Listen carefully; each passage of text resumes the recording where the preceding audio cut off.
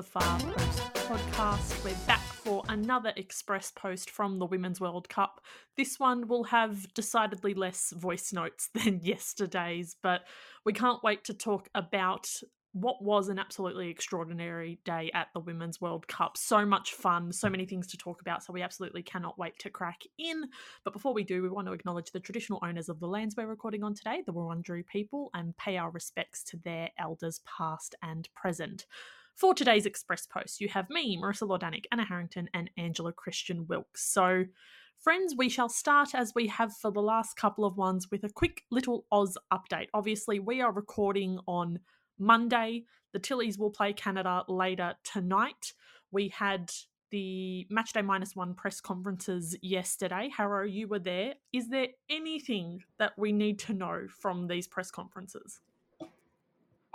Not really, other than that Matildas and Tony Gustafson are clearly aware of just how high stakes this game is. There's really no middle ground. It's really either you keep your World Cup on home soil dream alive, or it's one of the lowest points in Australian football history, depending on how it plays out.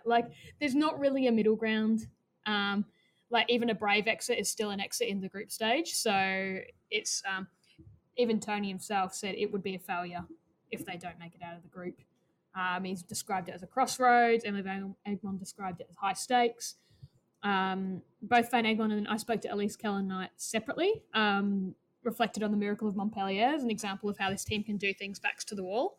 I think they'll go in with that sort of belief. How much Sam Kerr will play, we shall see. Our photographer, James Ross, did get photos at the familiarisation session where Kerr stayed in the tunnel, but she did have that compression bandage back on her left calf. So what that means, we don't know. We shall see. How much Sam Kerr will be involved, we shall see. How much dare and risk they take into this game, we shall see. And whether they can do it, there's no doubt they can. I think they clearly believe they can do it, and they've got every right to. Those friendlies against Canada were close. Both teams were missing players. It's really Australia with it all to do, and I think they're well aware of that. It's a big game. It's a huge game, but this is what you play for, right? These big moments. So, yeah, I've gone between feeling good and confident.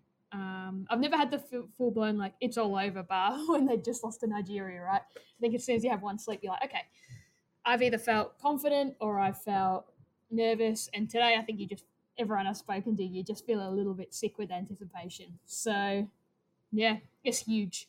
There's not really anything to add. Mary Fowler will be available. Ivy Luke won't. So that's exciting. Hopefully she starts, and hopefully we see those changes made when required. And, yeah, bring it on, I guess. I feel like that whole segment really could have just been summed up with "we'll wait and see," because I feel like that's just been the go-to phrase ever since we lost to Nigeria. And also, my God, the value of a good sleep. I was ready to end it all, basically, the day after Nigeria, because I was in desperate need of a sleep. I got back to glorious Melbourne. I have had a good sleep, and now I feel okay. So, it's good news all round. But yeah, it's going to be massive. Obviously, we will debrief that one, no matter the outcome, in tomorrow's episode. So make sure you tune into that. But let's talk about the games from yesterday, because we had some really, really fun games and just some really stunning goals. And it feels silly to start anywhere else other than the Colombia 2, Germany 1 result. And specifically within that match, Linda Caicedo's goal, which I think I spoke about it with Braun's goal for Argentina. I was like, have we just seen the goal of the tournament? I would like to rescind that. Have we now seen the goal of the tournament after Linda Caicedo's effort? Oh my God, surely the way she danced between those defenders is extraordinary. You look at the play, I think when you start watching that play and you're like, oh yeah, this should be pretty straightforward. She's got the ball, you just got to, defend, just jockey, and we'll see what happens. And she just, I don't know what those poor defenders could have done. The way she danced between both of them, and the footwork is just insane. And then to curl that strike home with she had so little time to do it, so little space to do it. and the way she used her own incredible footwork to create the space and then to whip that shot in is just extraordinary. And she's 18. Like, this is coming off a week where there was that scare about her because she not collapsed, but sort of dropped to the ground, holding her chest during training. Right, there was that bit of a scare. She sort of fainted, but they cleared her to play, and then that was just magical. That piece of play and just everything about this victory for Colombia was, I thought, like that was the goal. Yeah, that goal. Angela, is it goal of the tournament at this point? Yeah, I think. It just the way it curled in and the way it just hit the so lovely. Yeah, and such a special moment. And yeah, I don't know. I think most of our listeners might be familiar with Caicedo's like backstory, but she had ovarian cancer when she was 15 and she's come back from that, and it's just like, what an incredible story. Like, first of all, to even, come back to professional football and be competing, but to do this at a World Cup and be the difference in a game like this is absolutely huge. And yeah, just such a special moment. Definitely, I think on a lot of levels, it's got like the cultural, like the story behind it. It's got the banger finish. It's got the technical side of it as well. It's just, it ticks all the boxes really. So yeah, goal of the tournament so far, and also game of the tournament so far, which is actually a pretty big claim. I think there's been so many incredible matches so far this in the group stage. So sorry, friend of the pod, Stu, Marissa. No, he said that we need to look into basically banger of the tournament. So if we have to watch all of the really good goals again, that is a sacrifice the pod is willing to make. So I reckon at the conclusion of the group stage, we will present our banger of the tournament thus far. So keep your eyes out for that one. But also, this had to be result of the tournament so far as well, surely. Like, Germany, the way Germany had demolished Morocco, you're like, oh, good, the German machine is back. They were not. And Colombia are the first team through from that group with 2 wins. I pumped them up so much after the Korea game, as we know. I really liked them. I had high hopes for them based on being Copa America runners-up and hearing from SBS's own one based in Melbourne, who's a Chilean journo, about how much investment they'd put into women's football, which is one of the reasons why Chile, for example, didn't qualify. They aren't matching it. And yeah, just the way they play is so fun. That crowd is incredible. The scenes when the goals have gone in, the scenes when the national anthem's playing, and it's Sydney Football Stadium, right? It was just rocking. It's incredible. There's so much support. I think it's interesting looking at the reaction globally. I think a lot of people, say who aren't South American, don't realize how big a South American or Latino community there is in Australia, and especially Sydney, Brisbane, Melbourne. There's a lot of Colombians and Brazilians as well, as I mentioned from the other day. But yeah, it just looked like it was rocking. And I think as a general rule, when Germany equalised in like the 89th minute, you go, this is going one of 2 ways. You're holding on for a draw, or Germany are going to, be inevitable and roll over the top of you. And instead, it's Germany who were like so lax at the defending for a corner in like the last minute of extra time. You're like, this is real. If you thought the Matildas collapsed late in a half of against Nigeria, this is much worse. Like just switched off completely in like the 97th minute. It was a great header, fantastic, great leap. She rose so high, so powerful. Like wonderful header, but should she have been in the position to be able to score it? I think Germany, as soon as that hit the back of the net, went, oh no. But fantastic for Colombia, well deserved, and I think they've established themselves early days as a real dark horse. Just wonderful control and skill, and I love when you watch players, and Caicedo is one example when they got that. And Katrina Gorry from the Matildas, for example, is a good example. Is when Alex Chidiac with that low center of gravity, they're so strong. And, as I mentioned, I hated that the narrative around them was all around physicality. When people talk about physicality, I think they assume it's just crunching tackles and fouls and like shithousery and, knocking people off the ball. But it's different. It's like a really good type of physicality. It's like you go into a 50-50 and they're going to win, or they are going in for a challenge and they come away with it, or they can hold on to the ball and like really create something and kickstart something from that.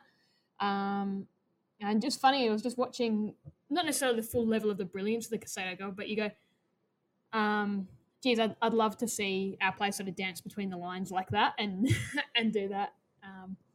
It's funny. KK said one thing that Alex Chidiac and Caitlin Ford can do is get between the lines. That's what's different to our other attackers. But yeah, I love watching Colombia play. They really deserve it, and they could well be top of the group, which I think would take them to Melbourne. Am I right? I can't help you with the bracket at all. No thoughts, but yeah. Could be Colombia, Brazil. The rumours have it in Melbourne. That would go fucking. That would be so much fun. If you thought Matilda's Canada was the hottest ticket in town, that is gonna be like nothing else. That would be so good. But also, just I suppose the fact that Colombia is leading this group on 6 points. Surely no one saw that at all. I remember when we did the preview pod, we kind of spoke about like Germany daylight and then a real scrap fight between the other three. But Colombia's good results and Morocco's historic win over Korea have meant that this group, it is definitely as fun as we expected, but it is fun in ways that we absolutely did not expect. I'd hate to see Korean soccer Twitter, like South Korean soccer Twitter right now. It would not be in a good way. It'd be in a really bad way, I think. Like after, they probably should have won the Asian Cup and really coughed that up. I know we don't like to talk about it, but they gave up what should have been an unassailable lead against China in the Asian Cup final. They should have been coming into this World Cup feeling really confident, right? And like feeling like they could make an impact, and they're not getting out of the group and they're already eliminated 2 games in. Like that's just like catastrophic failure for them. So yeah, but Morocco, how good? First goal, like first win. I'm so happy for them, especially after they thought they'd scored against Germany and it got chalked off for offside. Yeah, I love that. I love when a team, if you cop a bad result like that, show up the next game with like a fresh intent and just put it behind you. And that's clearly what they've done, right? Angela, do you have, Sorry, I feel like you guys should do a signal when my internet sucks. So I know, because you kind of just look a bit confused. And then I'm like, am I a robot right now or am I a person? We will do that from now on, but you look fantastic right now. Oh, thank you. I woke up with like really nice hair this morning, so glad that it's actually working now. Also, Laurie, if you're listening, if you cut me out one more time of our videos, watch out, my guy. Well, no, I'm joking. It's because I'm always on like a vertical. Anyway, don't worry. I won't get into it. I just wanted to make note of the fact that Morocco made history as well with Nouhaila Benzina becoming the first player at a World Cup to wear the hijab. I'm just going to kind of, what is it? Sharing this? That's not the right word. Handball it? But handball it. I really recommend, if you want kind of more information and insight around that, to go to Shireen Ahmed, because she closely follows this topic in sport, and rightly made the point that we kind of need to keep the energy going for things like the hijab ban that's happening in France at the moment, where women and girls can't wear the hijab and play football. So yeah, but just a huge moment as well, and I'm sure that means so much for so many people. So shout out there.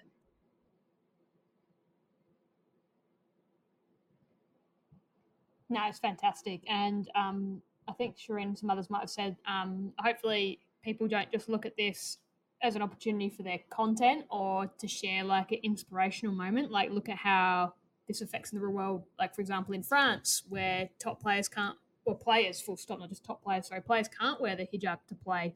And imagine how many players this is costing an opportunity to actually shine and be at that top level that want to wear the hijab or and be able to play football. They're not able to do that. And obviously somewhere like France, a huge diaspora that aren't able to play because of this ruling. So I think we would be negligent if we didn't also mention that. that it's not just about the moment. And she played very well as well. I think should be noted. She was one of the players of the match.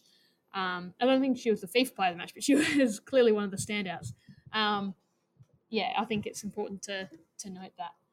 And also, while we're at it, just the history was Ibtisam Jaredi, who scored the goal, becomes their first goal scorer at a Women's World Cup. So that's fantastic. No one can ever take that away from you. And they're still alive in this group. I know things have to go their way. They have to beat Colombia. They have to rely on South Korea turning up for the first time to do something against Germany for them.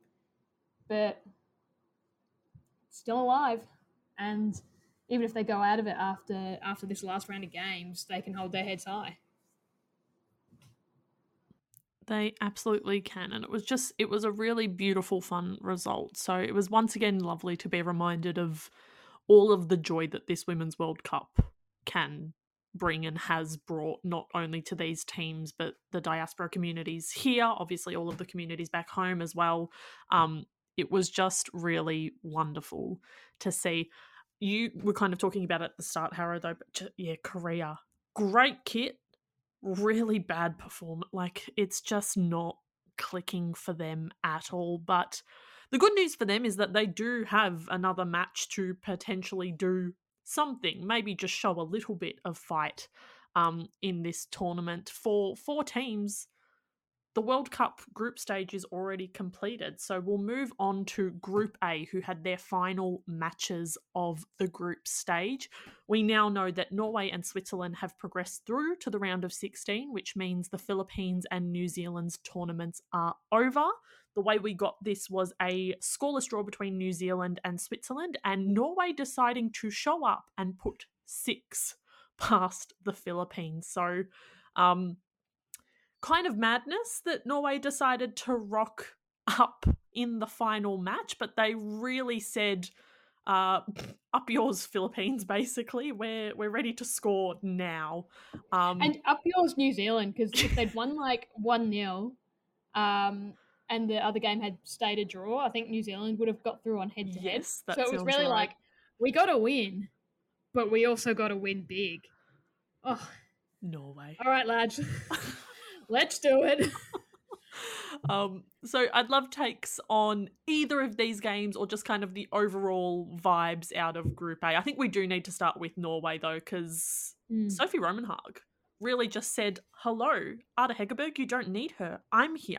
How you doing? Yeah, basically. Having made jokes in, I think, all 3 of their games about, is this warmer, Ada Hegerberg? Because they got the same hair and they are blonde, and she is also a striker. They're Norwegian, she showed me what's what.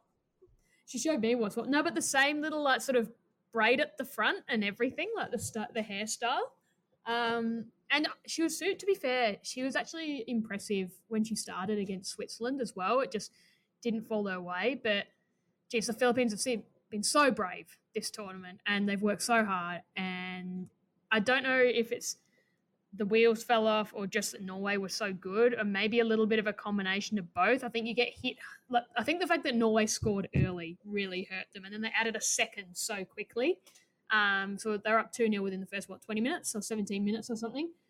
And then from there, it kind of felt like an inevitability. And I'm not saying that impacted how the Philippines played at all. They were unlucky with an own goal when they were trying to block out a cross and that sort of thing.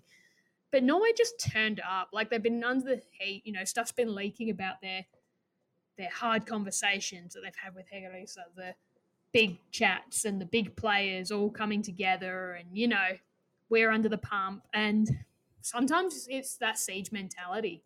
It works. Like, I imagine as much as things have clearly been dysfunctional in that camp, and that's probably going to come back and get them again in the knockouts, let's be honest. Unless they can really sort their shit out, they also would have a lot of pride. Like, this would be a team where you got a lot of big names in the peak of their career, and I wouldn't be surprised if you sort of got together and went, well, as much as things are not going to plan, like, we don't get another shot at this for another 4 years, and qualifying out of Europe is difficult enough as it is. So I don't want to say they pulled their finger out, because I'm sure they were trying in the other games, but they just made it work this time. And it was, really quite scary. The 6th goal you can sort of write off a little bit because it was already down to 10 and, it was done. But yeah, it was big. It was a proper thwumpin as well, in terms of, like, there's been games which have had, I feel like, these kind of scorelines so far, but maybe weren't reflective of the performance, but Norway dominated in like every category that you could dominate, which I think points to there was a shift in mentality there, and they're like, no, we're not just going to win, we're just going to put everything out there. And yes, and it's sad that the Philippines were on the receiving end of that. But yeah, like you said, Harry, like, credit to the Philippines and for their journey to this tournament and what they've done, because that is also an incredible story. And hopefully they can come out the other side of this and keep showing up and keep developing, because I think there's a lot of growth there that can be had. So that was a sentence. Anyway, yeah. But I don't know. Yeah, it's going to be interesting whether this is a sustained thing for Norway. Like, is this going to be, is it a light switch? Are they here now? Or are they going to come up against an opposition that maybe they rate more highly than the Philippines, and they sink back into being complacent? Yeah, not flat track bullying. I don't know. Well, pretty much. I think coming into this game, it wasn't a flat track bully game, because Philippines had shown plenty. Like, they gave a bit in that loss to Switzerland, albeit being outclassed, and they obviously won against New Zealand and had shown that they were really defensively dogged it. Yeah, they just pulled them apart. And obviously, it's hard to reel off all the stats like possession, because obviously that would have been even more slanted post the Philippines go down to 10 players. But I mean, the shots, it's like 31 shots and 13 on target for Norway. And I think the Philippines had one shot on target from 4 shots total. Like, it's just a complete domination. Like, yeah, I'll be interested to see if they can do the thing going into the round of 16 and onwards, or if this is just their one little moment where they show everyone what they can do and they just sink back into underachieving again. It'd be fascinating. Also, Graham Hansen's goal was a banger. Like, the way she struck that, like, ball comes through, and it just felt like it was never going anywhere, but in the goal, and sort of bottom corner, she just rifled it. I was like, all the very best, Olivia McDonald. You have made some terrific saves, but you're not getting near this one. So, yeah, a little bit of a reminder of her quality as well. I really do feel for New Zealand being out on a 0-0 draw as well. Like, that just feels, very rough. Going out on 4 points is never fun. In some groups, it's enough to get you through. A testament to to how competitive this World Cup is and how competitive the group stage has been so far, that can happen. But yeah, feeling for our co-hosts and our neighbours, because I think they definitely surprised a lot of people with how they've showed up at this World Cup. And as Ali Riley was saying post game, hopefully now they have the impact of this, and hopefully it can do the thing and bring lots of women and girls into football and make it a bigger thing in New Zealand. It just makes that Philippines loss and everything that came with it, the Hannah Wilkinson being offside by her ear or her butt or her top knot or whatever it was, the McDaniel save right at the end, just failing to get the job done in that game, I reckon it just would make it sting that extra bit, because, I mean, you win against Norway and you get a point against Switzerland. Like, if you'd told them before the tournament they were going to do that, I reckon they'd be thinking we'd have been through, because they'd have backed themselves to get at least a point against the Philippines. So, yeah, poor Kiwis. Definitely feeling for our Fernie friends over there. I'm hopeful that we can maybe get someone on from New Zealand just to have a little chat about everything that this kind of means for them, and obviously reusing everyone's favourite word, legacy, and what this result, now that we know what it is, actually means. for New Zealand and for football. But I wanted to say just on the Ferns, Jackie Hand impressed me so much across the 3 group stage games. Get her in the dub, someone. Like, I don't know if she has signed for the Knicks or for someone else, but I want to see more of her. Please let me see more of her. I thought she was absolutely fantastic across all 3 group games. And just going back to Norway really quickly, I don't know if either of you listened to yesterday's pod, but I brought up the Golden Bonds, which is the brainchild of friend of the pod, Sophie Lawson, because there have just been a lot of headed goals. So Sophie Roman Haag has basically taken the lead in the Golden Bonds. And I thought Golden Bonds was a very us joke. So I'm very happy to steal that from Sophie and make it a thing in the pod. But is there anything else we would like to talk about today?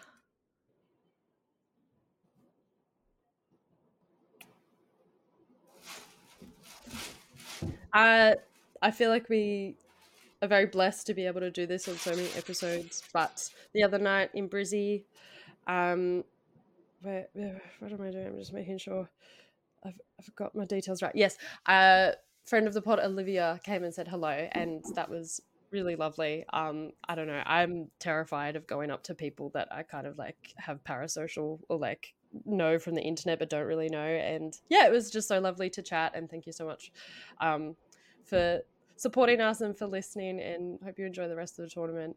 And yeah, what a game, the France-Brazil game. Fantastic. But anyway, just reminiscing on that now. But yeah, and thank you also to everyone who's been listening to the pod this tournament. Like, it's kind of overwhelming, the numbers that we're getting. Not to brag, I don't know, are we, you know what, that's such an Aussie thing, tall poppy syndrome, but go us, and thank you, to everyone who's been tuning in. It's I think, Marissa, you were stressing that the daily pods were a choice, but I think it's been a really, really good choice. It's been hard work, but we're glad to see that it's actually been good and that people are enjoying it. The only other thing I wanted to mention, and I'm just trying to find the specific statistics, is just about crowd numbers. Like, we were absolutely in awe at the 49,000 for France-Brazil, 40K for Colombia, Germany. Just every like crowd figure is just more and more of a justification of everything that this tournament is about. It's about, getting behind women. It's about showing up for big events. It's about showing up for football. And it makes me so, so happy. So, we're currently averaging, thanks to Sports Industry for these stats on Twitter, he's at Footy Industry AU, an average of 26,500 people per match across Australia and New Zealand. And this is just in the group stage, you know what I mean? So every time they talk about like, that crowd was low teens, I'm like, are you mad? That crowd was low teens. That absolutely rules. Like, I'm just not having anyone shitting on any of the crowds, because every single one has been absolutely incredible. And every time someone shits on New Zealand specifically, I'm like, no.